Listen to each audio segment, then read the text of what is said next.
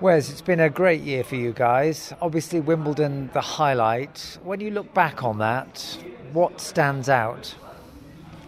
Well, I think holding the trophy at the end of the 2 weeks. I think the absolute highlight, like you said, is Wimbledon, winning Wimbledon. I think it was a major goal of us to win a Grand Slam. Obviously, last year we won 3 master titles, but the goal this year was to win at least one Grand Slam, which we did in Neal's home country, which makes it extra special, I guess. Playing for full house every match was an unbelievable experience. Atmosphere was very good.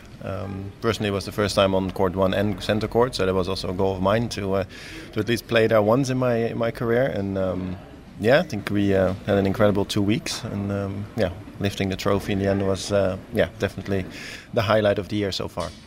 Neal, what will you be telling your grandchildren about that fortnight at Wimbledon? Yeah, I mean, it obviously all came together. Like Wes said, it was something that we wanted to do at the start of the year. It was one of our goals. But yeah, it seemed like everything aligned for them 2 weeks. We'd been playing well throughout the year.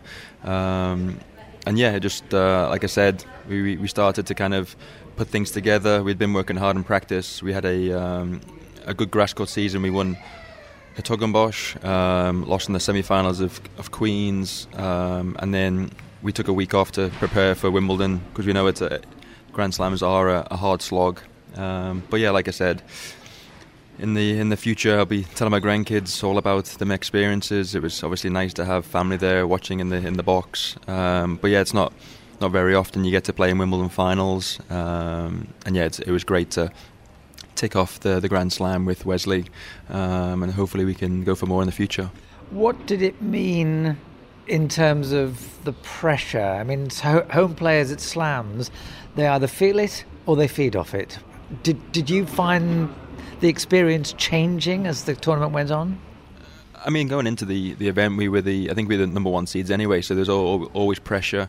And playing in your home Grand Slam, you have the fan support, but you also have people wanting you to win and having more pressures, having more people wanting tickets, more people wanting to watch. So it can be quite stressful during the Grand Slam, during the 2 weeks, but I think everything kind of went so smoothly. We were playing well, which always helps. We only lost 1 set throughout the 2 weeks against Behar and Pavlicek. That was a massive match for us to come through after going down, losing the first set. Going into that final, for me, I wasn't nervous at all. I don't know about Wesley, I can't speak for him, but it was one of those things. We were playing Granollers Abayos, another good team. We had lost to them previously twice before, so I thought there was no pressure on us. We can kind of just swing from our hips. I thought the pressure was on them because they'd won the 2 previous quarterfinals at the French Open. So and also I'd played on centre court a couple of times before, which obviously helps. I know Wesley, it was his first time on court 1 for the semi-final and his first time on centre, but we both handled the situation very well, and very happy to be walking away with the Grand Slam trophy. And Wesley, was it nervous? Was it nerve-wracking for the final? No, it was actually all right. I think, like Neal said, I mean, I've been once in the stands, never played on it. Also never did the walk towards the center court, and it was a special feeling when the doors opened. Neal was telling me, go left. I was like, okay, I'll walk to the left, because obviously they changed the layout of the entrance at center court. So now I think from the first point on, I was in it. So no, I wasn't really nervous. I think we were both very confident going in that match. Basically, we had, just like Neal said, we had nothing to lose. We lost 2 previous encounters against them. And I think, from the first game on, I think it felt right. I think we both served unbelievable. We had very good returning games in there, and in the end it could have actually been. I think we had a couple of break points to go 5-2 up in the second even. So no, I think overall it was just an unbelievable match from us from ball one. So no, I wasn't that nervous. I felt more nervous in other matches. When you walk out onto the centre court at Wimbledon, you walk under the two lines of Rudyard Kipling's poem If you could meet with triumph and disaster and treat those two impostors just the same. Were you aware of that? Did it have an impact on you? Or walking past the trophies? I looked a bit around, but I was basically a bit in myself at that time, I think, just focused. But yeah, obviously I looked around because I've seen pictures and footage of people walking onto centre court, so you look around, it's very shiny, everything with all the trophies, and so yeah, no, I did have a little look around, and also what you just said, the sentence up there. No, it's an impressive feeling to be able to walk out on that court, and yeah, like I said, I think we started the match super well. So the whole experience from locker room towards walking off the court was unbelievable. Let's just talk about your year. It's your second year together as a pair. Very different year to last year in the sense that last year you won 7 titles. This year, so far, just won the 2, but you won a slam. How has it been different for you this year, Wes? I think obviously last year we started playing together in January. Nobody really knew what to expect from us. Obviously they knew us individually, how we play, but they didn't know us how we play as a team and what tactics we will use. And yeah, we went obviously on a hot streak right from the start. I think the first 12, 13, 14 matches or something we won until we lost the Australian Open in the quarters. After that, I think every 250 ATP we played, we won, except for the last one. Let's say ride the wave and came up with unbelievable results. And then I think in the beginning of the year we had to switch a little bit, maybe the way how we played, because obviously everything is online now. You can watch so much footage of our game style and our tactics and what we use or what we do on court. So I think the other teams kind of knew a little bit what to expect, a little bit more than last year. So yeah, we had to talk a little bit after Rotterdam. To see what we had to change. Felt we were defending a little bit too much our number one spot in the world instead of just going out there and basically attack the lead like we did last year. So we changed that a little bit, changed tactics a little bit. Won't say what, but we changed a little bit. And then just maintained a good attitude on the practice court, practice hard. That always was there. And so I think the only thing is and communication. I think we improved a bit on the court and also off the court. So all those things worked, and like I said, we needed to work a little bit harder to maintain that status. And I think Dodi Krajicek now are doing the same a bit. I mean, they're playing unbelievable well. So now we are trying to attack their lead and hopefully finish on top of them after Turin.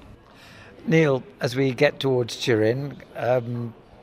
Can you go back to the beginning of the year and just talk about how it felt different, having all those ranking points to defend, being the hunted rather than the hunters, which you'd been the year before? Yeah, I think Wesley touched on it a little bit. As you said, we were at the start of this year, we were the number ones. Everyone was kind of in our situation last year, and we were the ones that won. Everyone was playing free against us. Where last year we were the ones that were playing free. We were kind of riding that wave, playing free, enjoying our practices, and going into matches thinking we weren't having too many big expectations. And then obviously things changed as our season went on last year. There was an opportunity to get to world number one and finish the season one, so that's what we did and ended up doing. And then at the start of this year, starting the year number one, and we just thought we were playing a little bit too defensive, trying to defend the number one spot, and we weren't being ourselves on the court. So we, like Wes said, we spoke about it, changed things up a little bit, not too much, because what we did in the past was working. And we're just trying to keep everything fresh because we don't want it to get stale. And now we've won Hertogenbosch and Wimbledon, and we're late on in the season now with only Vienna, Paris and Turin to play. But there's a lot of points to be had. I think Dodi Krajicek are only 100 or 200 points ahead of us in the race. So we're looking to kind of catch them and try and defend our number one spot at the end of the year. because that's another goal that we set at the start of the year, is to keep that number one spot.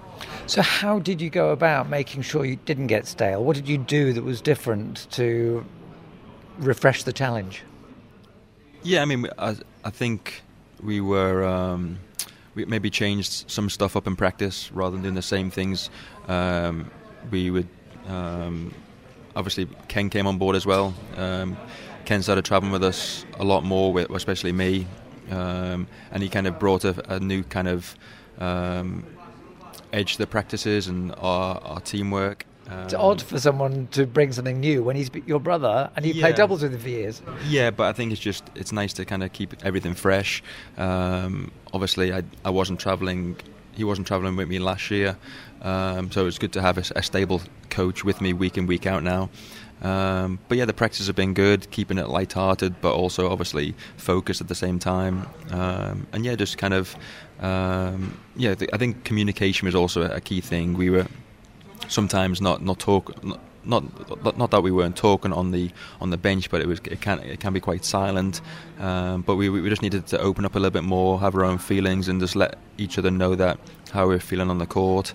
And then once we ironed that out, which didn't take long, that's what we did. And also I think we've taken a few more weeks off this year. We haven't played as many 250s.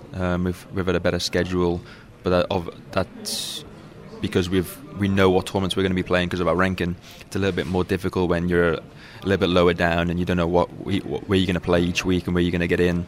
But yeah, it's just keeping the mind fresh, keeping the body fresh, letting ideas bounce off each other, and basically having no egos in the team. Let's talk about some of the teams you've played against this year. Wes, you mentioned Dodig and Krajicek. Did you expect them to be the main challengers this year, or did they suddenly come from nowhere? It's always an interesting thought in the beginning of the year, which teams are going to do well and not. We actually made a list of teams we thought are going to be into Turin. We did it every year. And how accurate have you been so far? Terrible. So it's always a tough thing to really think what teams are going to do well. In doubles, so many things can happen, obviously. But I think Dodig Krajicek last year already had an unbelievable end of the season, winning a lot of titles, making a lot of finals. I mean, obviously we played finals against them in Paris in the Masters. I think they were on our radar that they were going to do very well, which they have been doing. I mean, last year they made the final of the French Open. This year they won it. So we just lost a very close encounter against them in Beijing with some very high level tennis. So I think they are we expected them. They were on my list. I think they were on everyone's list in the top 8. So they've been doing incredibly well. And it's nice to go neck on neck, like head to head with them towards the end of the season. So like we said, hopefully we can beat them in Turin. Hopefully we'll play against each other in the semis or in the final. And then there's so many other teams which are very, very close. I think so far this year we've been the most consistent 2 teams. I think we have again 4 different Slam winners. So everything is super close, and so many good teams out there. Let's see what Turin brings. It's going to be a nice event again, just like last year, with probably one Aussie pair in there if they make it in the end. So a lot of points, a lot of money for grabs there, and like we said, hopefully we can come out on top in the end of the year, which is certainly was our goal. Neil, who was on your list, and how many of them are still together? Because I'm sure some of the pairs you nominated probably split up in the middle of the year. Yeah, you're not wrong there. I think I've got 3 or 4 correct. Similar to Wes, I think he's got 3 or 4, but it's not over yet. There's still a few more weeks for some teams to qualify. But it's been a good year. Obviously, Austin and Dodig have had an amazing year so far. But then there's been obviously a few other teams that it's not surprising, but they are very good tennis players. So they've earned the right to be in there. Obviously, Bapana and Ebden, they've had a great year together. They're the surprise pair, aren't they? Yeah, I mean, they're obviously very good tennis players. Bops has been around a long time. He's been at the top of the game for a long time. Ebden winning Wimbledon last year with Purcell. So yeah, it just obviously if they gel together, you don't know what you're going to expect when they start playing at the start of the year. Then you got Roger Vaslin and Santi Gonzalez, Molteni Gonzalez. The list goes on. I mean, who thought Kubler and Hijikata would win the Australian Open at the start of the year? So I think they're kind of waiting around to see if they're going to sneak in the number 8 spot at the moment. I guess it all depends on where Joe and Rajiv finish. But yeah, Joe and Rajiv winning the US Open again, and third time in a row. There's, I think everyone could have predicted that. They always seem to find a way. We did expect it. Yeah, we did call that at the start of the year that in Australia that they would win the US Open. So yeah, it's going to be an interesting few weeks to see who qualifies in 7 and 8. But yeah, whoever qualifies is going to be they'll have earned it, and it's going to be a tricky Turin. I mean, everyone there's going to be it's going to be good matches, difficult matches. But Turin it was my first year playing there, and it was an unbelievable week. So hopefully we can put in another good performance and go a couple steps further than last year. So looking forward to next year. Yeah. I mean, it's an Olympic year. Have either of you been under pressure to play with one of your own national players? I've been asked a few times already in the beginning of the year. So no, obviously, I mean, we had several years previous that there was not really many options and many choices. It was basically just Royer and Haase in the previous years, and now we have a bunch of good doubles players, and also with Talon and Botic, actually two players who know how to play doubles. We played against them a few times, and it's always tough opponents. So yeah, I think the list is I think we have around six players so far. But yeah, I've been asked a few times. Obviously, if you're top 10, then you are a wanted person because you can get in with anyone. So yeah, but no, there's no talks yet with Federation and Olympic Committee in Holland, but I think that will be decided a bit by ranking, obviously. I think it's after the French Open, I think the deadline is, so we have to see what couples we can come up with, but certainly I'm looking forward to play there. I mean, it's interesting if you look at if you're looking for a partner and it's an Olympic year, it makes sense to play with somebody from your own country. But would you want to break up a successful team just to play with somebody from your own country for one tournament, when you'll probably play with that person anyway and you may have played with them before? No, personally not. I don't think so. I mean, it's only, in the end, okay, it's Olympics. It's an incredible event to play and to obviously do well and win. But no, I think to break up a successful partnership, to just go and play with a